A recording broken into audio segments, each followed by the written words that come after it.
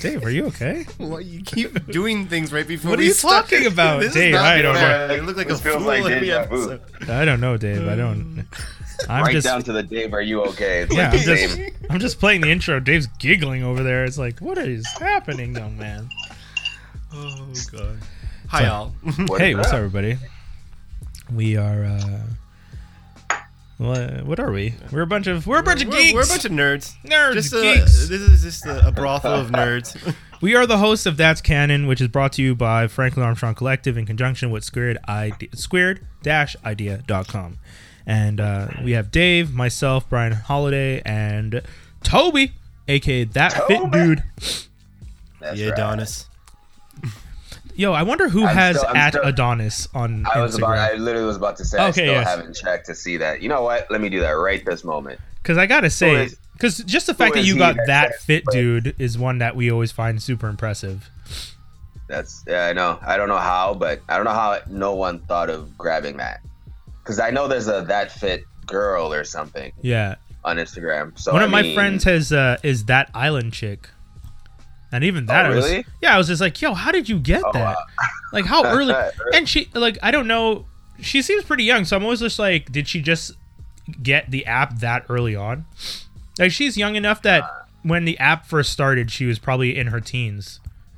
Early adopter. I was one too. Yeah. No, there's no at Adonis. Interesting. There's Adonis Superman the boxer, Adonis the Greek, Adonis Foods, but no at Adonis. I guess That they is just. crazy to me. Yeah. How did But that I think not maybe there's certain names maybe they block off completely, or someone bought the rights and just never. I don't know. I actually, to be honest, What happens when you look up at Adonis? There's just nothing there? nothing. It is Toby's Yo, new try and handle. register that Yeah, right now. like, honestly. Right now. Yo, no joke, dude. You mean look it up on Instagram? Yeah. But I mean, also create an like- account on like Instagram. right now. Like, take it. Like Well, we're restarting the episode. So Hold on. Let's find out. I'll find out after this episode and let you guys know what I find out. Here's hoping that in the next 30 minutes, no one steals that. Hilarious. Okay, kids. So this week on the one and only That's Canon, we are going to be talking about Civil War II, Kingpin.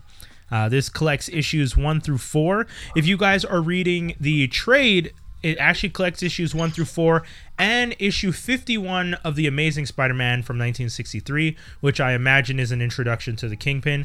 But we're only going to be doing the individual issues, which was just the 4 separate issues that happened during Civil War II. All right. It was written by Matthew Rosenberg, art by Ricardo Lopez Ortiz, and now on to the elevator pitch. While the issues that propelled the Second Civil War divide the heroes of the Marvel Universe, they have an impact upon the villains as well. Where do they stand in the brave new Marvel U, and how far will they go to make it theirs? So that's it's a little dark, guys. it's a little dark. I mean, I feel like that's a generic kind of description that they use for anyone that wasn't like any villain that was getting their own title in Civil War II. They didn't, because there's no mention of Kingpin in that. Well, I actually have another one, so I don't know. Oh if you yeah, go grabbed ahead. the- Go ahead. Please, Okay. please. So, an Inhuman with the ability to predict the future has helped the heroes of the Marvel Universe clamp down on crime before it can even happen. While this thwarts, one man has found a way to keep doing what he does best. Wilson Fisk has managed to stay one step ahead of the good guys, and his crime enterprise is booming. But what's his secret? Dun dun dun. That's a good one. Where's that one from? That is from the first issue, It's actually. Marvel always has that little intro. Oh, that's the intro for that first issue. Yeah. Ah, damn. Because I Right. found the one for the actual trade. Yeah, that was my Okay, mistake. but this one kind of tells you where the rest are going. Yeah. No, that's great. That's a better one. Yeah. So yeah. In any case, guys, yeah. So that's the elevator pitch for that one. I'm gonna give you mine. This is the story of a boy who cried the river and drowned the whole world. No, I'm just joking. I was really curious where you're gonna go with that for a second. I was like, this could be profound. I actually, honestly, when she started saying it, I was like, he better do the song. So Kingpin, Wilson Fisk, is I I guess I would pitch this as the rebirth of a villain. That's very well. He is taking the rebirth of a villain and the birth of the rebirth of a villain and the idea of loyalty in the crime in crime syndicates. That's how I would pitch it. Because there's the main story is about him, but it's not only about him, it's about creating loyalty. There's a lot of discussion of loyalty, almost ad nauseum, but I'm okay with it because it's such an important factor to the mindset of the man that is the Kingpin. I would, or the idea that even in these, like especially in these organizations, there has to be a leader. Everyone can't function independently. Yeah, that's also kind of force fed to you in this. Yeah, in the stories. What is it? The society abhors a vacuum. Yeah, that's what he said. Yeah. Mm-hmm. So, which I think it was something that's referenced in Punisher, which we did last episode. Okay. There's a couple other references in here. Oh yeah, I'm looking forward to discussing that. Yeah. But Dave, you want to do yours? Yeah, I'll do mine. I would say my elevator pitch would be Kingpin's re-rise to mob fame, based off of what you would think Sopranos meets Minority Report. Oh, that's how I would say this. So well said. Sopranos meets Minority Report. Very good. Yeah, that's a good elevator pitch. If you had 1 minute in the elevator and you're trying to pitch somebody that Sopranos meets Minority Report, that's a good one. Now, we don't usually do a winner or anything like that, but when someone says something, we kind of all just agree that that's probably can't be topped. Yeah. As you gave your elevator pitch and I was walking in, I heard the tail end of it, and I was like, "Ah, shit, mine's not that good." So. I walked out of the building, back to my car, went home to back to the drawing board. My pitch was no good. Okay, yeah, I mean, I think that's fair. I think that was a really good one. So if you guys, we're going to be discussing that one in the review segment. It's only 4 issues, so it's not too crazy. No. The pitch, I mean, Dave really did knock it out of the park. So we're going to go into our next segment, ladies and gentlemen, Judgment Call. Judgment Call. Dave, do you want to tell people what Judgment Call is? Always do. This is the main event of the evening, so to speak. Actually, that's technically a lie. I guess what the review would be, but this is the competition where we fight for our right for our characters to be in the spotlight, where we give each other 3 minutes to talk up somebody, see if he deserves more spotlight or deserves to have the light shone down on him, whether it's because they've not been given enough or if they've been twisted the wrong way. And then we give each other a minute to tear it down, with the judge then giving the axe on one of us and raising one of our hands. Quite beautiful. This week it's myself, Brian, versus 1 minute penalized Dave. Penalized because the last time he played, he kept going after. Yeah. This game really brings out a dark side out of me. I don't like it that much, but then again, I lust for it at the same time. Oh my God, you're the Punisher. I know. That's what I was going for. Maybe someone caught on to that. Well, I'll leave it to Toby, who as he is the judge. He controls the reins. He says who goes first, who goes last. So, take it away. All right. So I am going to flip a coin. Actually. Okay. Dave, you are heads. Doc, you're a tails. Tails, meaning Doc goes first. All right, cool. You got the timer? Tell you when the timer starts. Okay. I do. Ready, set, go. Ladies and gentlemen, what do you get when you get an Olympian? A genius? A hero? A dedicated man? You get Mr. Terrific. Mr. Terrific is all about fair play. He's one of the originals. This man has been working the hard battle in the DC universe to make sure that you are safe in your world. And he's one of the smartest men in the DC universe. Now, this young Michael Holt, an adventurer at 6'2", holding down a frame of strength and power that sustains not just an amazing character, but a wonderful mind. And the reason I think that this character doesn't get enough shine is he does not get enough shine. If you think about Mr. Terrific, and I will definitely bring up the one example on Arrow, he doesn't get enough shine.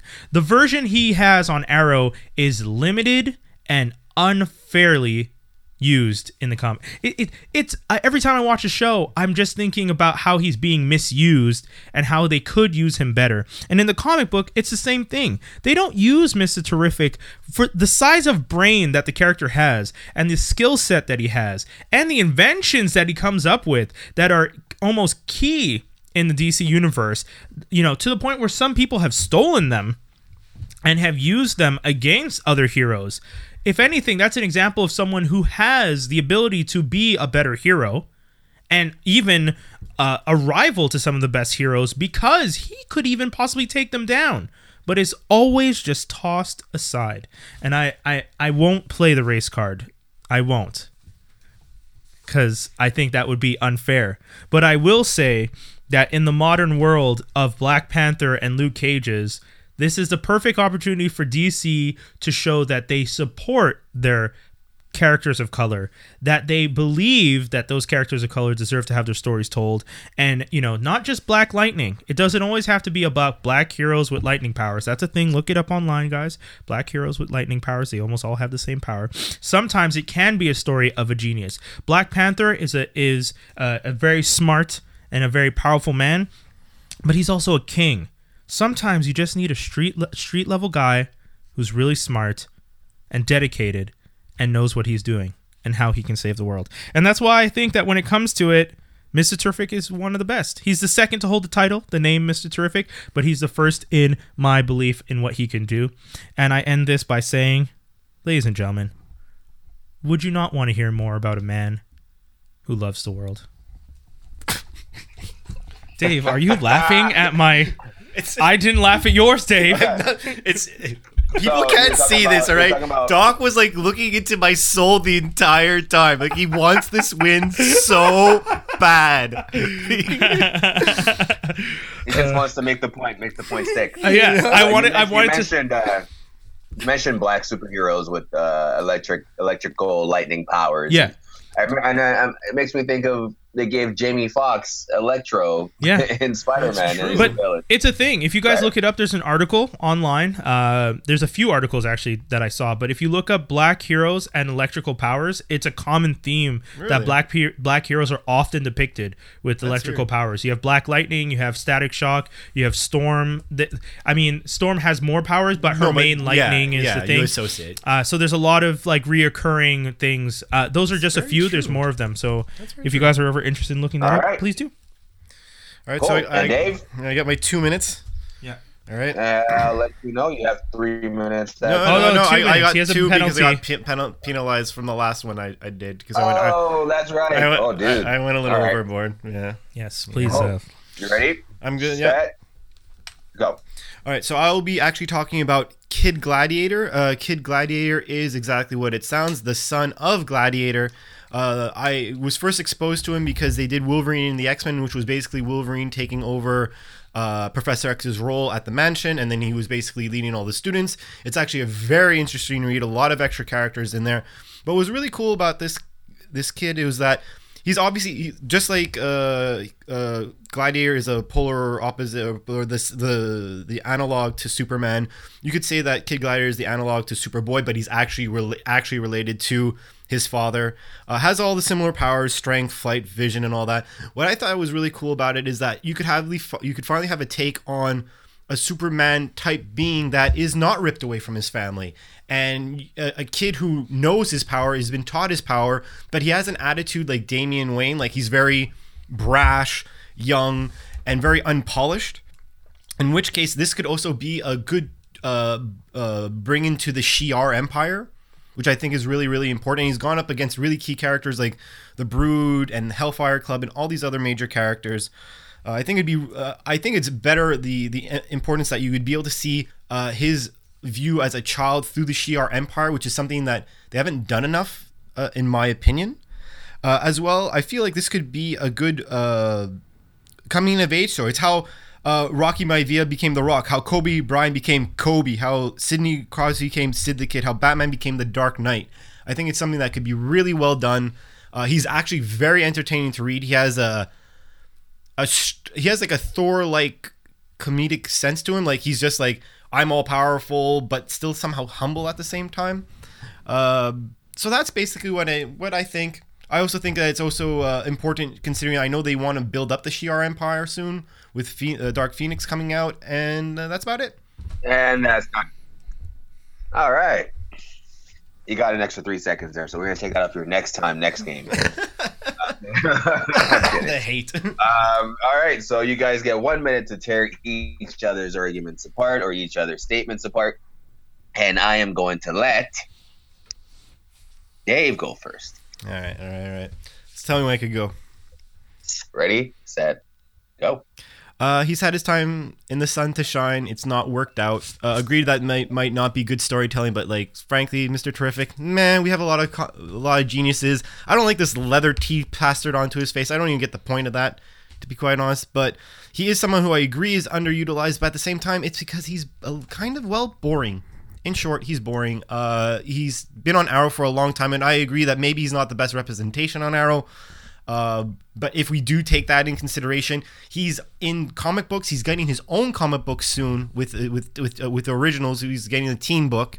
He's been on Arrow, another team book or another team show where, frankly, as a supporting cast member, he's not on the B team. He's on like the Z team. He's like really not hitting it out of the park for me. And the thing is, he's just a really big brain.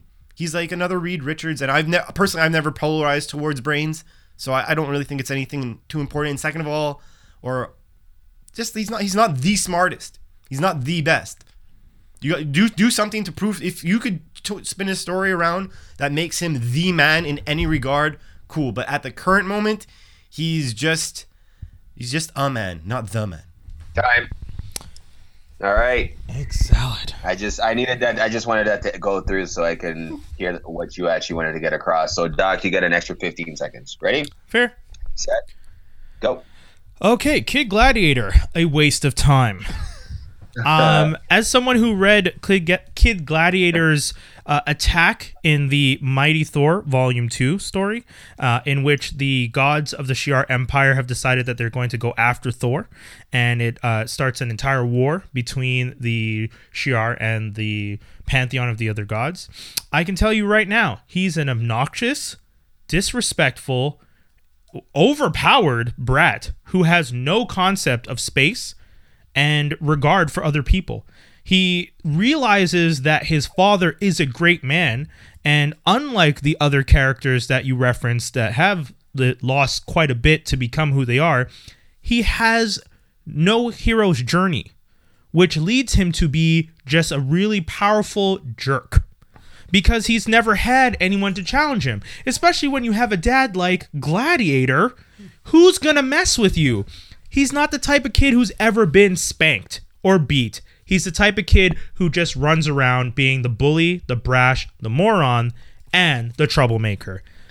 He's akin to a waste of time, and to write more about him would be a waste for everyone. Thank you.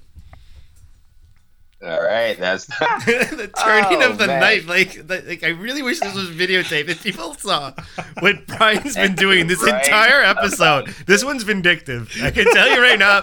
I don't know what I did. I did it. I had to have done it off camera or something. I don't know what's been going on, but something's happened.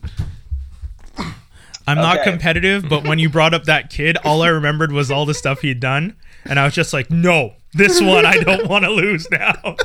You picked the one character I didn't like, so I was just like, oh yeah, I'm down for this. All right, so Kid Gladiator, I'm going to start with this guy. His look, to me, knowing who he is not very appealing.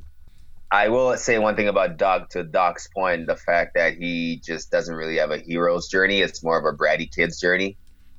Learning to mature versus learning to grow. There's a difference. Yeah, I think I'm going to leave that there for now. And then for Mr. Terrific, yes, the T on his face is...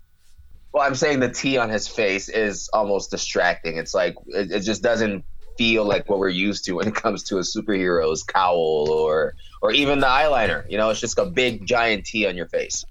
But the cool thing about that big giant T is that it's actually nanotech, which... It molds to his face. It protects him from chemicals. It does a variety of things.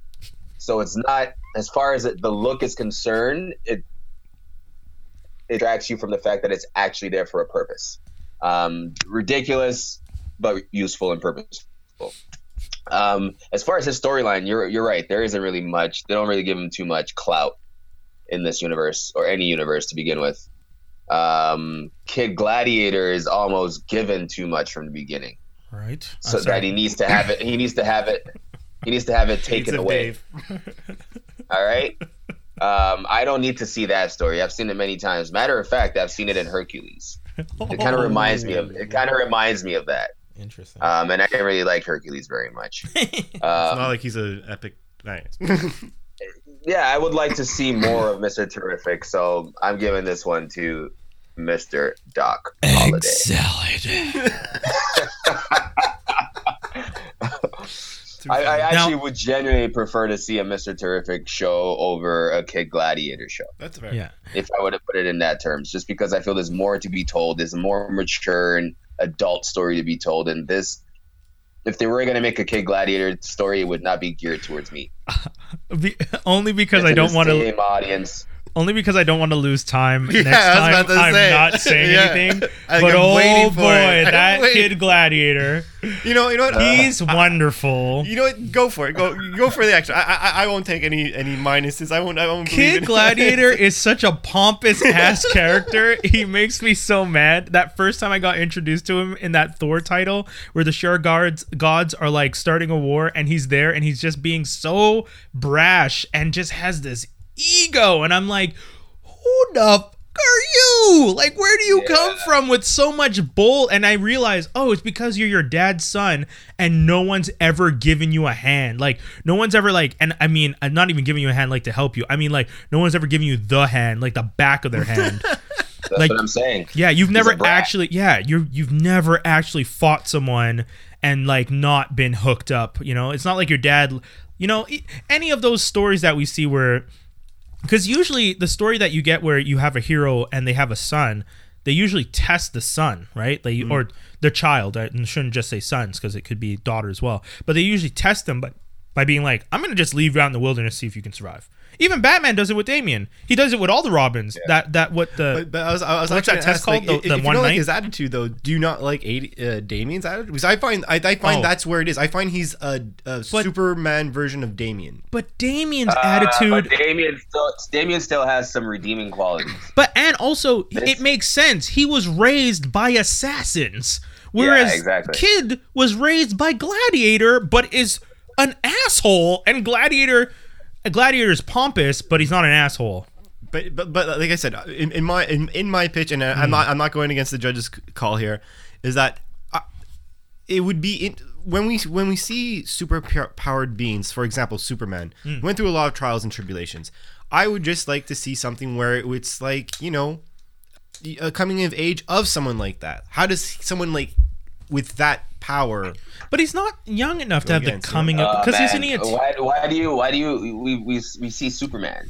We don't need this story of a kid coming of age. But Superman with has no power. family or anything. He's Like saying, this is like you're gonna be raised in the Shi'ar, you know. And because to me, it's like also the exposure to the Shi'ar. Maybe Yeah. I didn't emphasize that enough. But that's Don't cool. get me wrong. The idea of seeing a superhero actually grow up in the superhero environment, like a child hero grow up to be a hero, does sound cool. Right. Especially if you were to do it in the guess, but- Shi'ar Empire. But it's just, this character's older already. You would have to go back to when he was a little bit younger. Oh, okay. Because he's already a Actually, pompous you jerk. want to know who's doing that? The Incredibles. Oh, yeah, Jack. Those That's are true. And Those they're are kids. kids. Yeah, Yeah, those are Dash, kids growing Jack, up with powers Violet. in the superhero world. Yeah. Oh, yeah. man, Oh, I can't yeah. wait for that movie. Actually, Yeah, it's And coming they're out doing it pretty well. So. when does Yeah. that come out? June. June. June Very or soon. July. But guys, that's the end of Judgment Call. Yeah, There you go. Sorry, yeah. I won one. That's the comic. There was some off-air conversation about if I ever won, guys. That was a little hurtful, but I'm okay with that. That's now. very true. That's very true. And I end up giving you the victory. Okay, so next we're going into the review. Once again, we are covering Civil War II Kingpin, which runs issues 1 through 4. It's a miniseries. There's only 4 issues in the miniseries. If you are reading the trade, the issue 51 of the Amazing Spider-Man 1953 run is also included, but we are not going to be discussing that in this run right now. So for the review, guys, Wilson Fisk running, or at least not running, back from San Francisco. is where we start off. You know, the first, I think the first panel is with what? Madam Mask and Owlman? Or Owl, no, just Owl. Leland Owlsley, sorry. It has them, it has Jigsaw. Yeah, but I mean that first meeting where he's talking and he's just like, I'm back and I want to take my empire. Well, yeah, that first meeting is actually what Dave said is in the room with all the mobsters. Yeah. I'm just talking about the flashback because I was just trying to establish chronologically. He had been gone for a while. Yeah, that's true. Yeah. So he had been gone for a while. Yeah, and he didn't realize that New York had changed that much, or at least that's the idea, that he doesn't know. As Toby read to us earlier, with this Inhuman who has the ability to predict crimes, and you know, very much a la Minority Report, as Dave said. You know, the Civil War starts out. So I don't know if any of you guys, hopefully you've read Civil War 2. It was an interesting enough story, but it's Carol Danvers versus Tony Stark.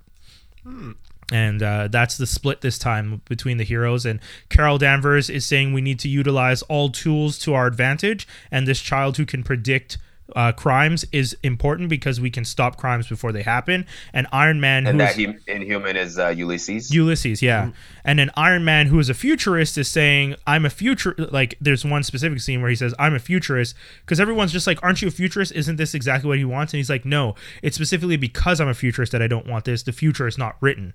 We are always trying to evolve and grow through the future. We shouldn't start to predict the future, and nothing is written in stone. This is a bad way of going about things. It's actually a very good, interesting read if you guys are... I thought it was going to be a little lame because Civil War 1 was really good, and I was just like, how are you going to do a Civil War 2? It was hard to follow up. Yeah, it really was. But it was actually well done. So, but this is interesting because you get to see the street level a bit, because you like, and the effects that it's had, and Wilson Fisk coming back into a world where all the villains are getting locked up preemptively. Yeah, even after his meeting with Madame Mask and Owl, they get arrested immediately after the meeting. Doesn't Owl? No, Owl survives because isn't one of his counterparts actually get killed right away?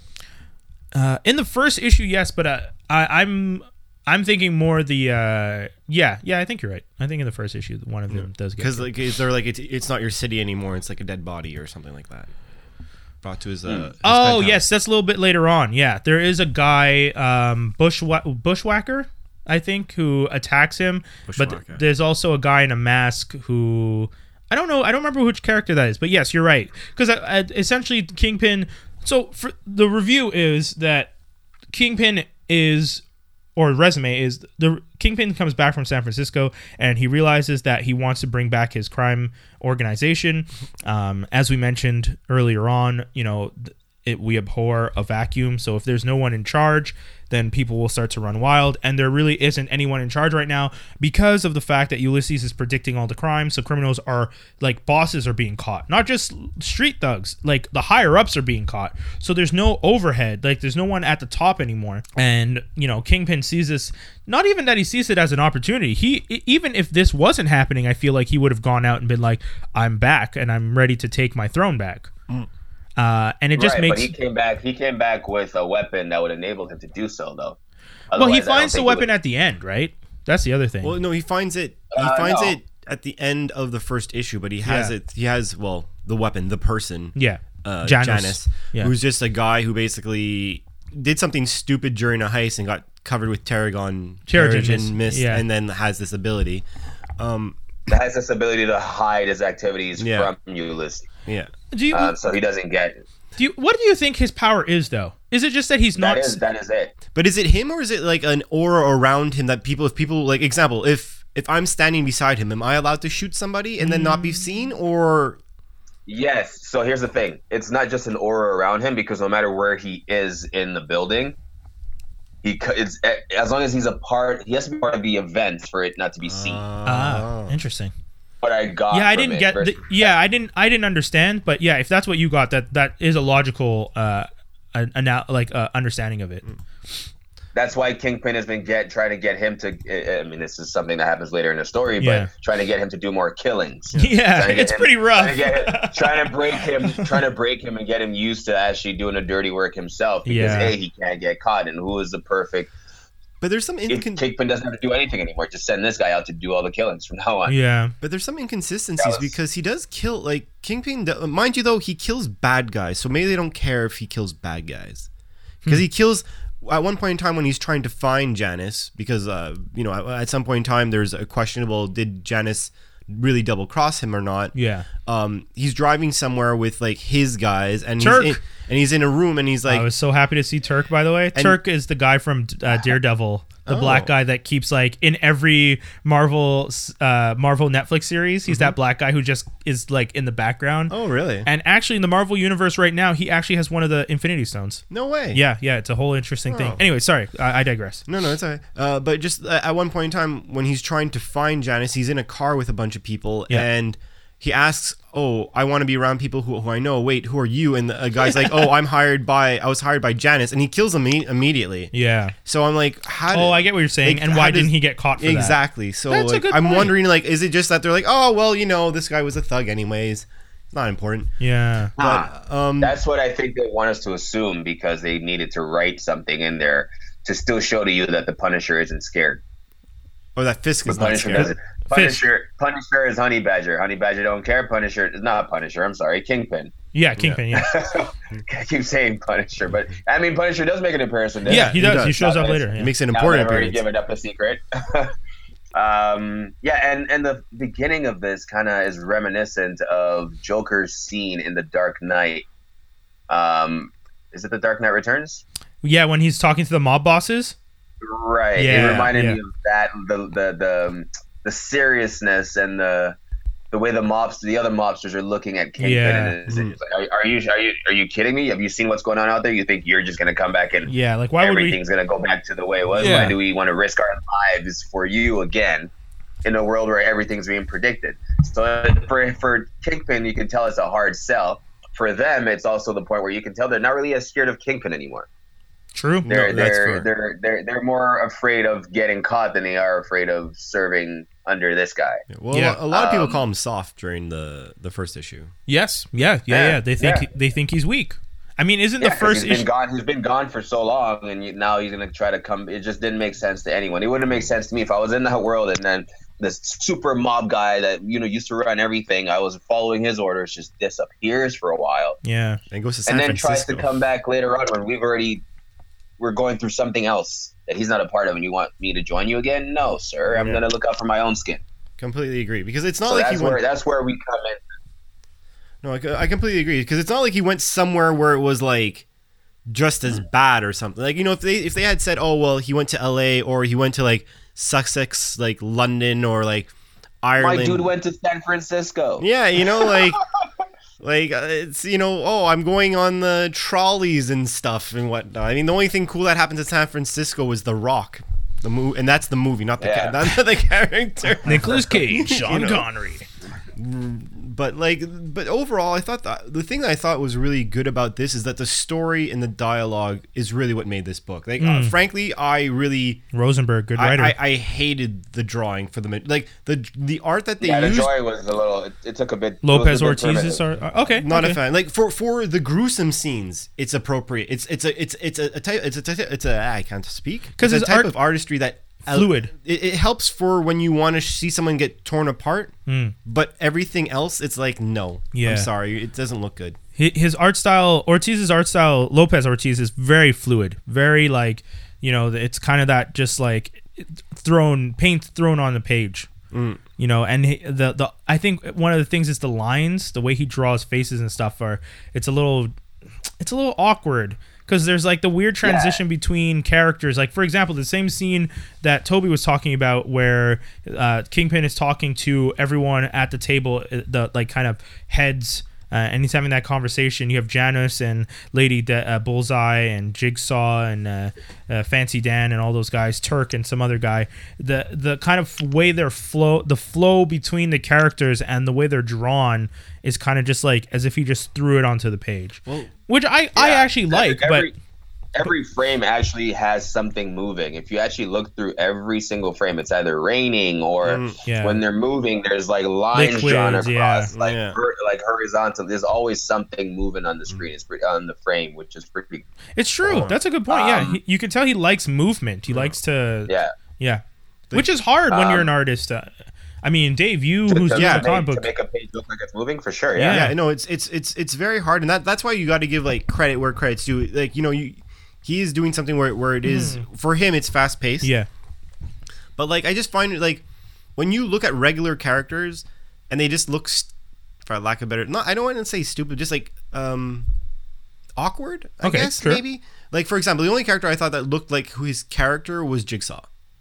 Oh, okay. Out of all the characters, like Punisher did not look like Punisher to me. He looked like he had sweatpants on in one of the pictures. I will agree with you that when you do see Punisher looked like a pretty boy. Yeah. Like he's like this. He's a lot slimmer than I would. Because I know Kingpin's a huge guy, but when you see Punisher later on and he's like this little slim figure with like a black T-shirt, he looks like a hipster Punisher. Yeah, exactly. Yeah, I can see. And that's my critique about it. Kingpin also looks a little slimmer in this one as well, and he also is like fat bulletproof.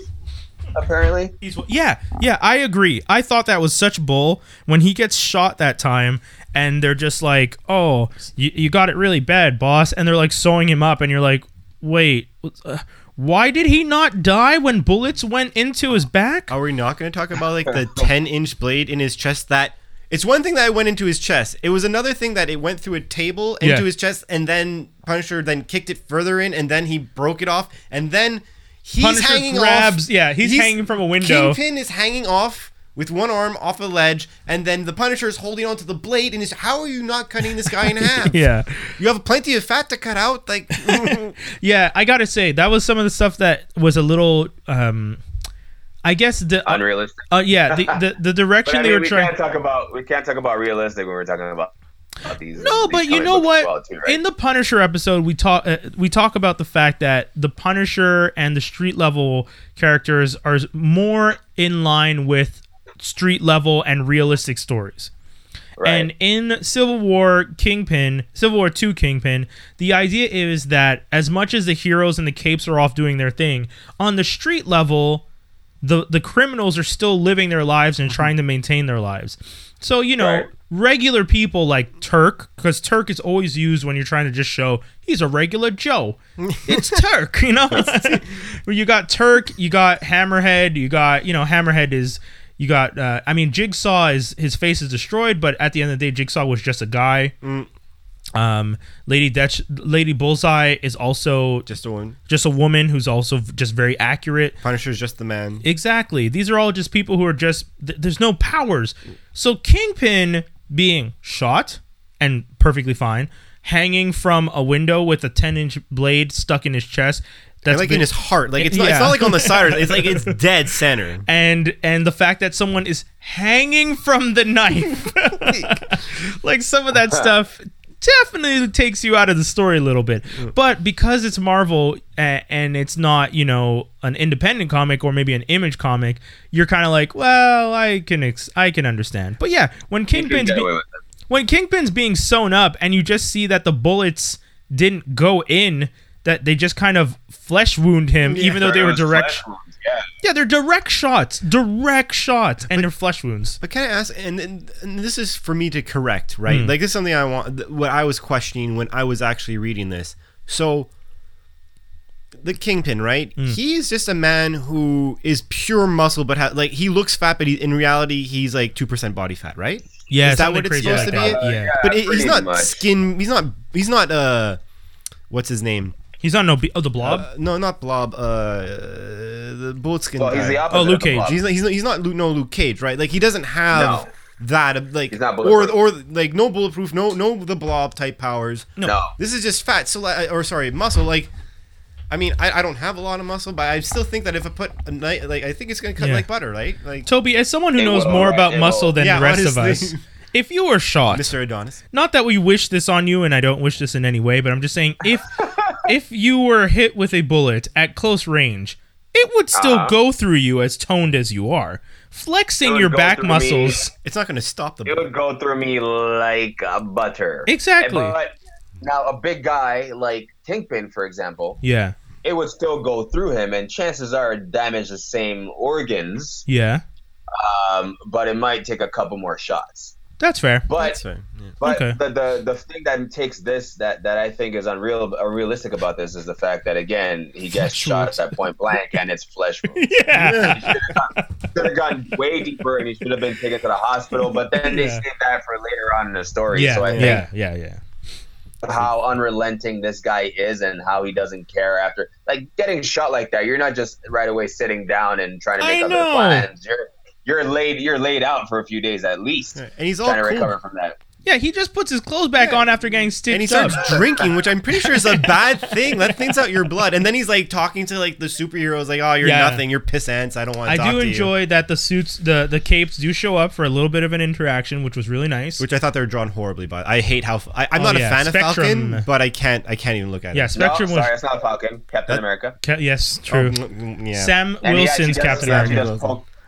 He actually does poke Punisher. I keep calling him Punisher. Kingpin. Kingpin Yeah. does poke fun at the fact that he's an imitation Captain America. Yes. And Sam pretty much goes wild. And he has to be kind of dragged out of there in that moment because Kingpin obviously pushed the button. Yeah. Which is kind of funny that they kind of...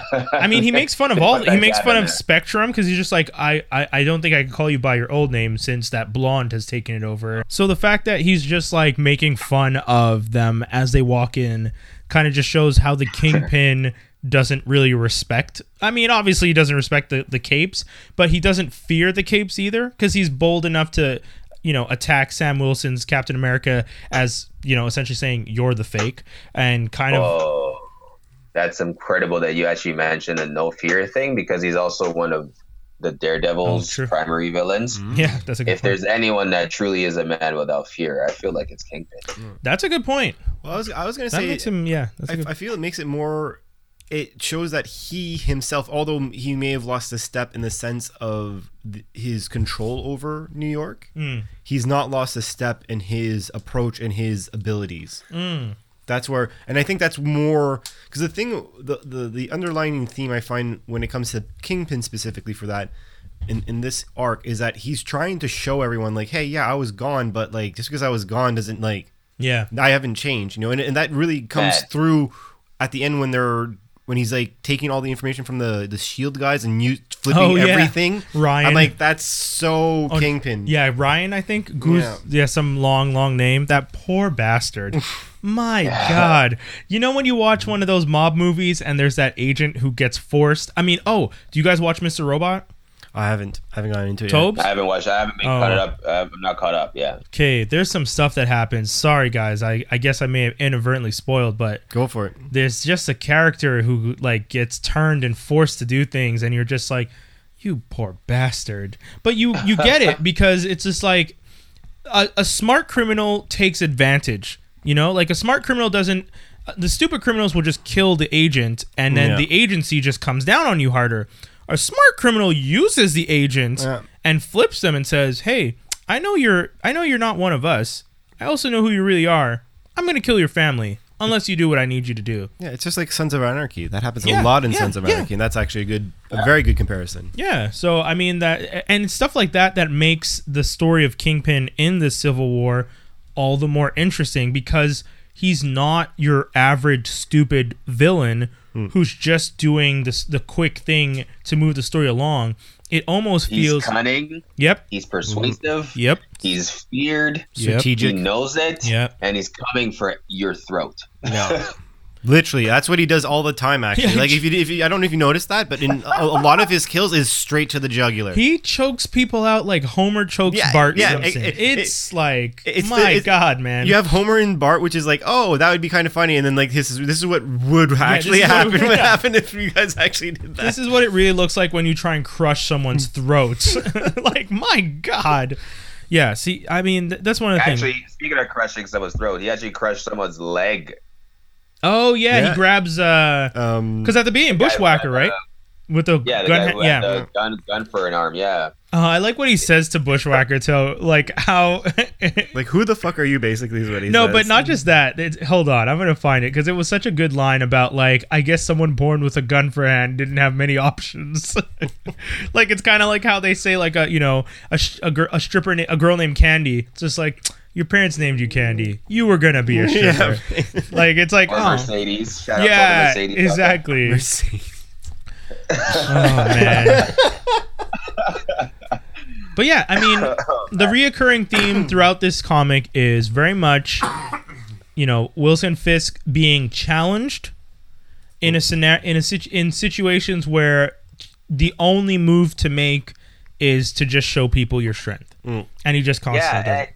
And something we rarely ever see, aside from we saw this softer side of him on the TV show in the Daredevil first season, but we see this in the comic books, I think probably for the first time for me anyway, where he's actually grooming someone and cares for someone pretty much, though his caring for Janice is to his advantage. Yes, completely. He actually I actually see him apologizing to the kid about like, I'm sorry I lost my temper in there. But do you think he actually cares about Janice, or he just manipulation? Well, technically he does, because Janice it's like a give and take relationship. I'm sorry, not a give and take, because Janice kind of doesn't have an option in this. I know, right?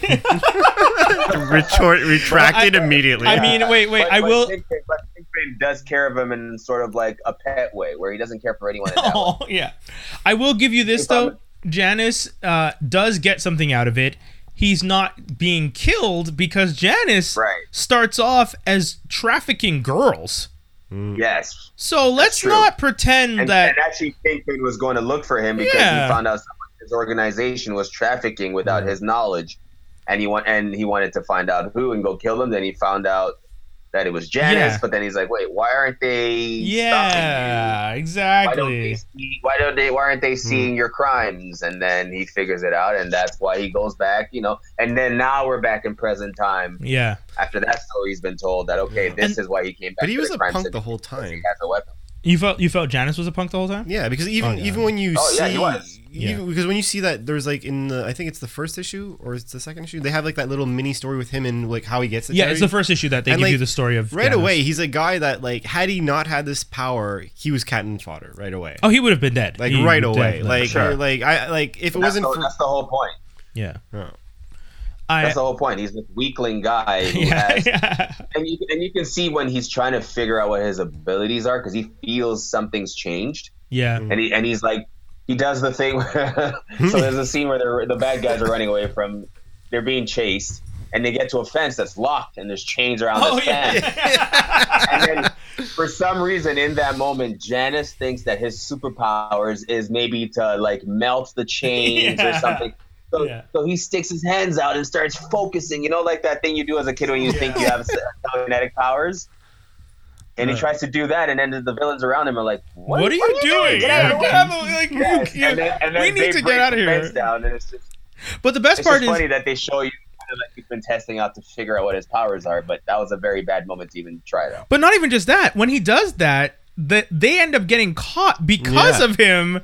He just gets freed. And he gets away with the other dude. And it's just like, you mother... Like, you're getting people caught because... And that's the thing. His power would have maybe protected him. No.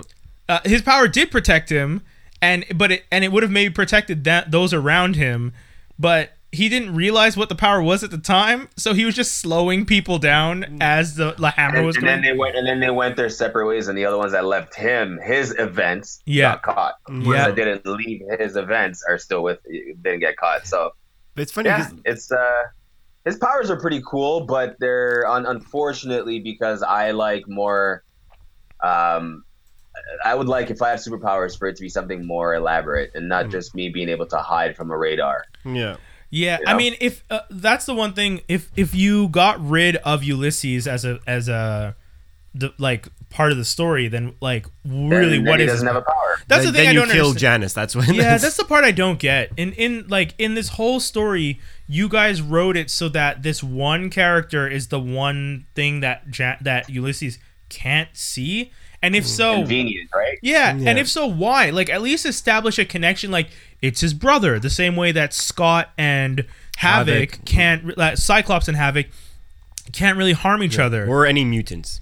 Yeah. Yeah, this is just some kid working for Black Cat who got caught in some random marriage and missed, and now he can help the Kingpin because we want to bring Kingpin back. Yeah. Or tell a Kingpin story. Yeah. So again, this whole thing, when we kind of like with the Punisher story, the B characters and the B plots don't matter. Yeah. What matters is the main character's development and his presence throughout the whole story. True. One thing I did find funny though is that when he's trying to figure out his powers, he has a girlfriend, and you see him he's like, I'm gonna put a condom on because I don't know what's wrong with me. And she's like, are you cheating on me? No. By getting powers, it actually completely ruined his life. Yeah, it did ruin his life. And the funny part is he didn't know what his power was. Like, it's not like his power was like he turned into a blob. He just didn't know what it was, but was afraid to do anything because he's just like, I might give you a disease, and he loses his girlfriend because of that. Because she ends up leaving him.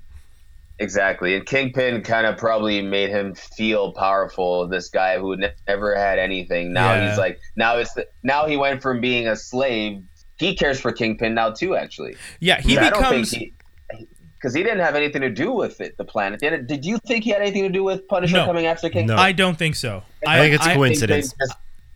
Kingpin is just like, it's too much of a coincidence. I'm going to kill you anyway. Yeah. And I think that is a super interesting aspect of the Kingpin, that no matter what, even the people who appear the most loyal, the Kingpin will never trust you.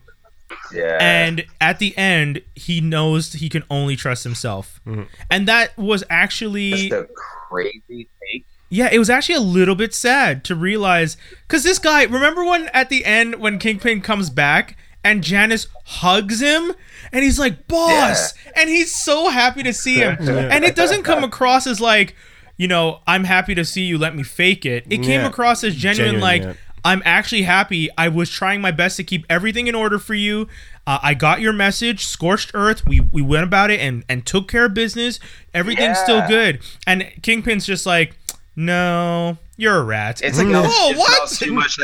And I get it. Like, the way the events played out that got Kingpin caught. Yes. It does look like Janice had something to do with it. Yeah. Or he wasn't helping at least. Well, because remember, Janice is sick at one point. And Kingpin isn't going out at all unless Janice is with him. Mm-hmm. So the one time that he's deciding to go out, he's like, Janice, you want to come with me? Janice is like, yeah, I'm ready. And then later on, he tells him, actually, I'm not feeling well. I'm going to stay behind. And immediately, Punisher shows up. Yeah, it's too coincidental. Yeah, there was a car bomb, right? Yeah, yes, exactly. The car bomb goes off. Then that's true. It's actually the car bomb first. And then there's tons of confusion, and then he's like, where's Janice? And then to the point that Dave was making earlier, the guy in the car was someone Janice hired, and Kingpin's just like, I don't trust anyone that's around Janice because I don't know. Either Janice has been kidnapped or he's working on the side of the devil. Mm-hmm. I'm going to just kill anyone that's around him. Which kind of sucks because you see it. It's 50-50 in his head, but he's not risking it, and he just starts to kill people. And that's a little, one thing I wanted to add, because he just says screw it. Yeah. But one thing I want to add, because we touched upon it last. I know it's something that was in the Punisher book that we had read in the last issue that we did. What was cool is that there's actually an analog that the Punisher and the Kingpin think the same. In the Punisher in Punisher Max, he says, if you work for the government, you're just feeding their wars and this and that, and anyone will backstab you at any point in time. And that's why the Punisher does everything solo on his own, with the exception of having Michael for a few years. And then when you see this, it's just really funny because you guys are the exact same person, just on the opposite side of the fence. Yeah. Because he's not trusting anybody, even if you've proven 1,000 times over that you're chill with. Well, maybe with the exception of Turkey, seems to have a slight trust there. Yeah, true. But everyone loves Turk. He's still like, I don't like. It's like if you were to look at me the wrong way or my wife the wrong way or whatever, you're done. Yeah. But here's the thing, though. Kingpin has always been better and almost always came out on top against the Punisher, which is a crazy thing about their dynamic. Which, if people tune into our last episode, we were reading the Punisher Max series. Yeah. When Kingpin and Punisher finally meet up in those series, wow. Oh, I can only really? imagine the war that those two have. Kingpin is a boss. Let me tell you that much. So whatever it is we're seeing in here, it is even more to be told in the Punisher story about the Kingpin. Man, It's always been fascinating to me that he's not on the same level notoriety wise as the Joker is. Yeah. When it comes to villains. Yeah, maybe if anything, we can do that run because there's a run, right? The Kingpin and the Punisher have a run in the Punisher Max. Yeah. Maybe we could do that next time. But yeah, I mean, for a review, I think Janice is an interesting character who's introduced. I will say this: one of the cool things about the Terrigen Mist interaction that Janice has, it's kind of a cool depiction because you don't get it. Like I've never seen it anywhere else. But the fact that once he gets hit with the mist, it shows that he goes into like what appears to be an alternate reality. And that he waits. Sure, whatever you want to call that. Yeah, and he's like waiting until he's like an old man on a rock, and then he wakes up and he's back to normal. And even when he says to Black Cat, he's just like, "How long's it been?" She's like, "15 minutes, you idiot! I fired you. Get out of here." Yeah. And just stuff like that. It's just these, and he tries to figure out what's going on. Doesn't want to transmit the disease, quote unquote disease, to his partner. Tries to reach out to the Inhumans because he realizes he's probably one. He reaches out. He tries to commit suicide. He's like giving up on life, gets checked out by docs, everything's okay, but he keeps having these dreams about these powers only to find out that like he has no clue what the power is. And then but Kingpin figures out what the power is. Right. Which is interesting. So yeah. Well, I mean, technically too, because he's committing these crimes and knows he's not getting caught, right? Yeah. So he must have figured it out before Kingpin did, right? Yeah, I guess. It's just because that first interaction, because there's one time where he shows up to I guess because he shows up late, that it was too late and things were on the go. But when you get his story, there's that scene at the end where he shows up to like a crime party, whatever they're doing, some kind of movement. Well, it's just because all these criminals are just hanging around in a room. It's a crime party. It was one of those crime parties. It was off the chain, man. Black Cat was No there. one's committing crime. Yeah, everybody's just chilling. But yeah, then all the heroes show up. Vision and Captain Marvel show up, and then like you were saying, the one where he thinks he can melt metal, and everyone gets caught because of him. So yeah. So anyways, I mean, hilarious. as a comic, it was interesting. I liked it a lot. I like it. Yeah. It's one of my favorite depictions of the Kingpin. I've always said ever since I've read this, I've always said that this is a version of the Kingpin I like because it shows you that he's a flawed yet very capable mastermind. And barely fleshed out in the mainstream. Definitely, yeah. In the mainstream, he's just this big guy. That's it. He's a big crime boss. He deserves his own Killing Joke, as well as this one was told. This is a part of an event that happened, a big event, Civil War. Yeah. II. I would actually like to see Wilson Fisk is. Yeah. And I mean that's how he got to be the Kingpin, how he became the Kingpin, which I don't think I've ever really gotten. And that's why the Netflix Daredevil episode that focused on his youth and him growing up and how he is was so good. And I agree with you that's almost his Killing Joke, but it's too short. He needs more. Yeah. Again, it's a cameo. He's in someone else's world. I want to bring me into his man. Okay, Avengers: Infinity War. Yeah. It was an Avengers movie, but it felt like Thanos' movie. Yeah, he's the protagonist. Yes. Yeah. So that's what I want. That's what I want for the Kingpin. Yeah. Just make a Punisher movie and do that. That's what I would do. Oh, interesting. Like make a Punisher movie, then the second movie is that. Oh. Like make a Punisher movie where he fights, let's say, like a Jigsaw or a Bullseye, and then the next movie that's what is a Kingpin. The same way that Thanos is a protagonist, but it's called Avengers. Okay. Yeah. Sorry, Toby, go ahead. Do you prefer Kingpin as a villain in the Punisher series or the Daredevil series? Spider-Man, because he's too comical in that universe. I hate that. So what do you think? You're talking about comic book wise, animated wise, or are you talking about which version of Kingpin do you like as villainry? Do you like him better in Daredevil's universe as a villain, or Punisher's universe as the sort of villain he is? I haven't read him in Punisher. The only time, we said, is this interaction here in this comic. Okay. I mean, like we said, Punisher shows up. Right. And we get to see that same Punisher like we've always seen, where he, he has landmines that say front towards enemy and stuff like that. He does the classic Punisher stuff, which was cool. I would definitely want to see more of this Punisher and this Kingpin together than I would want to see Daredevil versus Kingpin. Only because Punisher's fight on organized crime would lead to a better story from the perspective of the Kingpin, whereas Daredevil is often fighting organized crime, but also fights the Hand and also does this and also does that. Right. I mean, they give the Hand to the Kingpin at one point in the comic, but I don't want the Kingpin to be dealing with the capes. I want him dealing with the street level. Yeah. Like what I like what the version of Kingpin that I've always liked, and it actually goes with part of the description for this book. I always thought that the Kingpin should have been always shown as like a Sopranos. Yeah, like that's how it should be. Yeah. Like, that's what he is. That's how it should be. And like it's also, and especially when it's also the conclusion of this book, how it's like he doesn't see things as, oh, there's this problem, there's this problem, there's this problem. He sees everything very holistically. He's like, I have a problem with my crime guys. I have a problem with the police. I have a problem with this guy. I'm going to figure out everything in one shot. Oh, and then he's a very high level guy at the same time as he is like he pays attention to details. Exactly. Yeah. Almost, but too much so to the point where like he thinks everything. That's why he doesn't trust people because he pays too much attention. Yeah, agree. Right. He's a Type A personality. Yeah. There you go.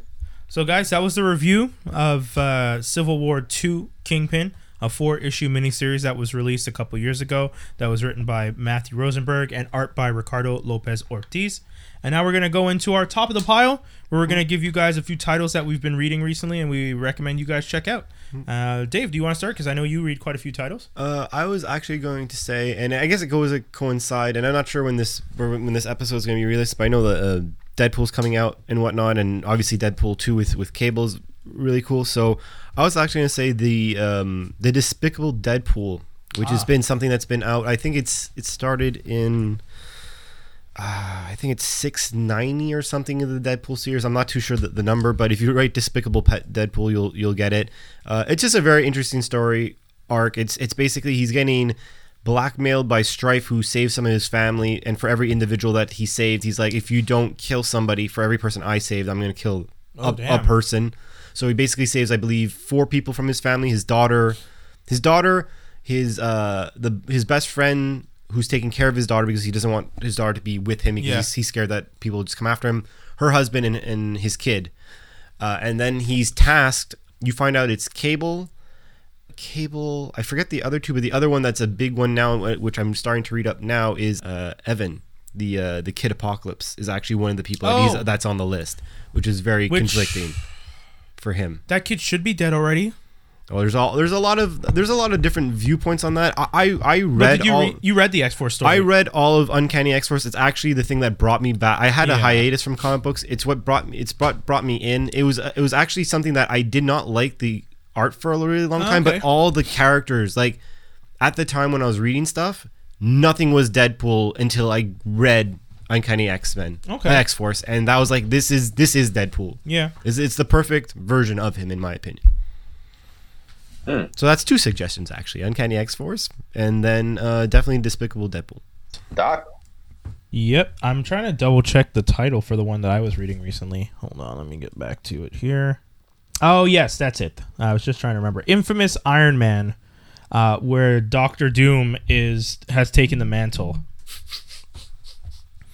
Infamous Iron Man? Infamous Iron Man. Is it Superior Spider-Man, but like a different face? Yeah. Actually, it's Superior Spider-Man-esque. But I mean, so this is from a couple years ago, but I'm recommending people check it out now because I think it's still ongoing. Really? I've never heard of. How have I never heard of this? Doctor Doom is Iron Man? Yeah. So what happens is, you know how Ironheart starts? Right. So at the same time, what happens is Doom ends up taking a suit, gets his Iron Man suit, and then essentially starts to become like an Iron Man. I mean, it leads back to an Iron Man story because there's an Iron Man story where Doom is trying to redeem himself. He's trying to be a better person, and he legit starts going around and trying to apologize. And he does show up to Iron Man telling him like, hey, I'm really not that guy anymore. I'm actually a better person now. And Iron Man is constantly being like, I don't trust you. F off. Like, stop following me. Stop trying to apologize. I don't believe anything you're saying. You are a criminal. You should be in jail. And he just keeps popping up because he's a magician and he can teleport. So he just keeps showing up to Tony. And, like, I think at one point he, like, breaks into one of, like, Tony's labs or something. And at the same time, Tony is dating this girl that Doom is interested in, not romantically, but he finds her research very interesting. Mm-hmm. She's a scientist. Unfortunately, I don't remember her name. She was a side character in the story, but because of Tony and the relationship, things start to go, her life starts to get a little crazy, and then and later on that ties into why he ends up taking a suit, and he sees that opportunity to take over the mantle as Iron Man. So he wears like a silver Iron Man suit with his green cape. And he looks pretty much like Iron Man. Is he actually trying to take over his life? No, not at all. It's not a replacement like Superior Spider-Man. I know where you're going. It's very much just him being there and saying like, well, I want to be a better person, so I'm going to wear this suit and be a better person and be a better hero. I think my favorite interactions are with him and the Thing, because the Thing's like, I do not trust you. You're a murderer, and regularly goes after him, which is pretty funny because every time he shows up, he's just like, dude, I'm trying to be a good person. Leave me alone. And then they just start fighting again. And then there's other interactions. There's like a story, like, for example, the story right now in the Marvel Universe, as you guys know, Fantastic Four is supposed to be coming back. Part of the story where the Thing and the Human Torch are on the adventure trying to figure out how to find the rest of the team, Sue and Reed, leads them to interact with the infamous Iron Man.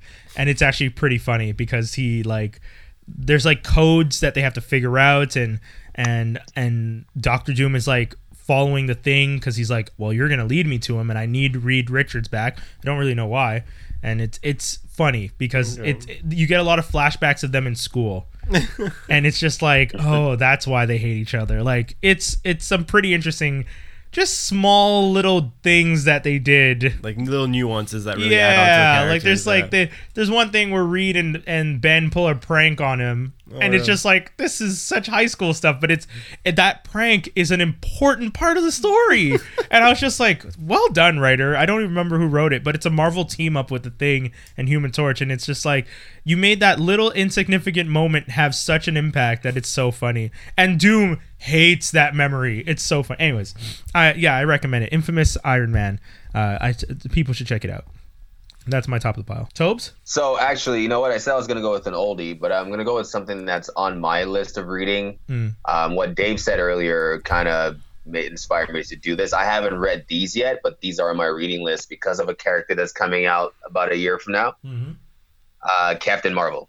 Ooh. Oh, yeah. I don't really know her story very well, and if she's going to fit into this not this X universe, but this MCU that I'm very familiar with, all the characters that are currently in there, I kind of want to know what her deal is and could be when she comes in. Yeah.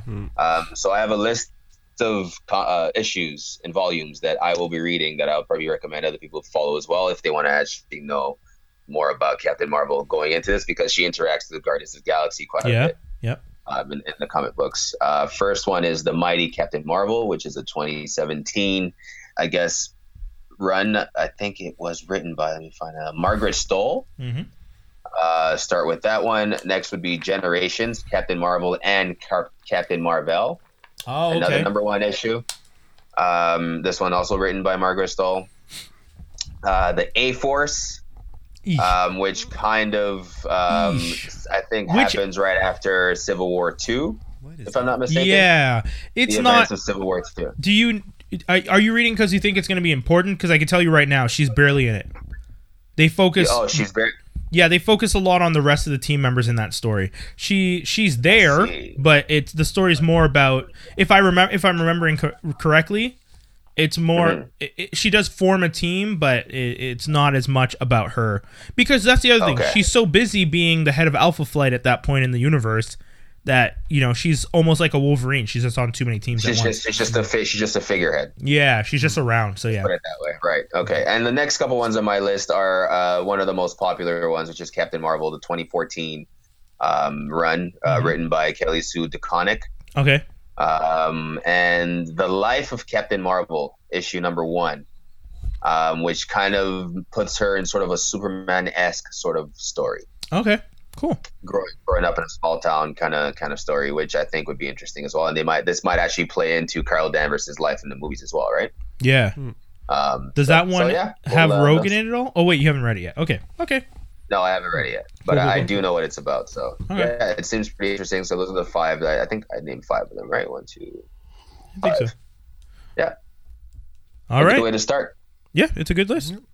Okay, guys, that's the whole thing. Final thoughts. How do we feel about this one? Civil War 5 out of 5. Out of 5, I'm giving this a solid 3.75. Okay. Solid. Okay. And most of the minus honestly has to do with, and this is a personal thing, so like anyone could easily maybe give it a higher rating. I was really turned off by the art.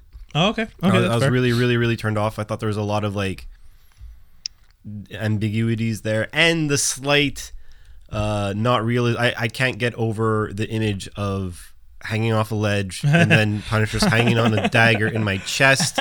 How I'm not ripped in half, I just don't get it. And the Punisher, he's not a lanky dweeb. He's a big guy, which even more reason why you should be cut in half. Yeah, that's all I'm saying.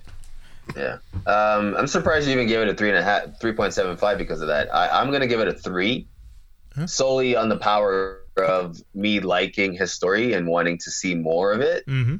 The -2 as the artwork didn't do it for me either, but I had to get over it because I liked the story and I wanted to read more of it. The story was very compelling. Yeah. But I also didn't care for the other villains in this. I found, they're just like, they needed to fill pages. Yeah.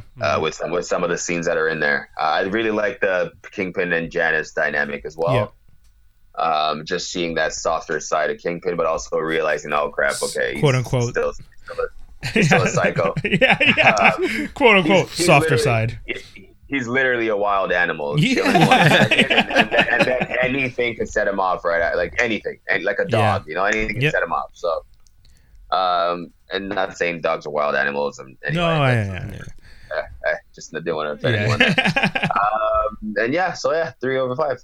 I'm giving it a 4 because I mean, as much as the art was weird to me, it's not the weirdest art I've seen. Okay. So I for me it was fine. I thought the fluid style of the art was a little weird, but I thought it was also pretty cool. Because don't get me wrong, I love the John Romita Jr.'s and the Scott Campbell's and the but those are Francis polished for this kind of story. Yeah, Francis Manapul. All those guys have really great art styles, but exactly. It's very polished, and this is a really raw, wild, like you said, almost like a wild dog type. It's just it is gritty. So that kind of and like you said, for the grittiness, that style worked for the bloody scenes, and it's almost. Funny enough, this story takes place in 616, but felt a little bit Max-ish. And that style could work for that. So for me, that's and I mean, I love the story. I really, really think it's one of the best villain stories. It really shows you motivation. There's a solid arc and a solid motivation behind the decisions of the Kingpin. I am the Kingpin. You all bow to me. No one ever claims my throne, even if I'm gone for a day. Even if you're holding it to help me, don't leave it alone. Sit on the floor at the throne, but don't sit in the throne. Because that was the one thing that really... That's just a terrible way to make friends. I know. But it was... I mean, it was one of the things, right? When the Kingpin comes back in and Janice is wearing similar clothes and sitting at the head of the table, he was mad about it. Because he's just like, this shows me that you were in on it all along. And I still don't think... Scarface-ish, actually, in that thing. And I was like, I still don't think Janice was doing it to he did it because he was afraid if the funny part is the Kingpin set a lesson at the beginning. The universe abhors a vacuum. And he taught Janice that lesson. So Janice repeats pretty much a Kingpin speech word for word. And he goes and he says, "This is what he taught me, and in his absence I will do my best to maintain it for him." And everyone was like, "Yeah, you're right." And as soon as the Kingpin comes back, he's just like, "You shouldn't have done that." It's just like, I literally did what you taught me. So that's Yeah. why I find it interesting. Agreed So he 4 did or what he 5. taught him. Kingpin was grooming him. What Yeah, was he he was- grooming him for if not to take over when he's gone? Yeah. Agreed that he taught him what he was supposed to know. But the problem was, I don't know if you guys remember this, but Janice is apologizing to the Kingpin. And then Kingpin says, anyone who follows Janice, is my enemy. Yeah. But then all the guys in the room turn around, like they could have put their guns towards Janice Yeah. and would have maybe even saved Janice's life had Yeah. they done that. But what do? They turn on pointed Kingpin, a thing, yeah. and you're like, well, now you really look like you done fucked up. Yeah. And now But- you really look like but you, what you is betrayed Jan- me. But what does But Janice do? He runs says- away, but no. What did he say though? He says he no, said no. wait, and tries to stop them. He Yeah. does. Yeah, I know, he but did. He did still, try to stop him. still. I know. I get what you're saying, and that's the point though. The That's mentality. the wild animal. Yeah, the what mentality that the Kingpin has is so specific to him, and it's so interesting, and that's why I give it a 4 and 5. So that's my final thought, guys. Great one, guys. Alrighty. Another fun one. Always good. always a pleasure I with like you two, it a lot. gentlemen. Thank you. So squared-idea.com. Visit at any time, and also visit our Patreon. Yep. Again, I want to give a shout out. I know that Mike Wilcox's Fathom should soon have hard copies. So If not already has hard copies by the time you're listening to this. exactly. So keep out the eyes on that. And yeah, that's all I could really say for the moment. And Toby, anything you want to tell the people? Have a great day, and I'll see y'all on the next day.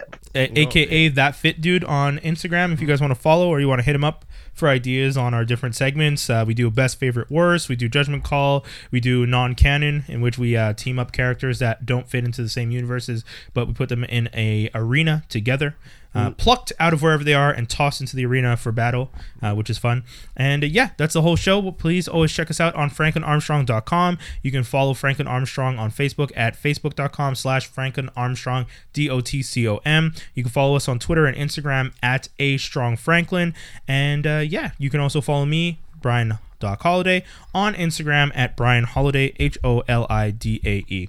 And check out Geektastic Cypher. We the other show that's produced by the Franklin Armstrong Collective, which is available on franklinarmstrong.com. Check out the podcast page. The show recently won best number 9 on the list of best shows in Cult Montreal. So we're really proud. So that's the whole show. It's always a fun time, guys. We'll be back sometime soon. Peace out. everybody. Doses.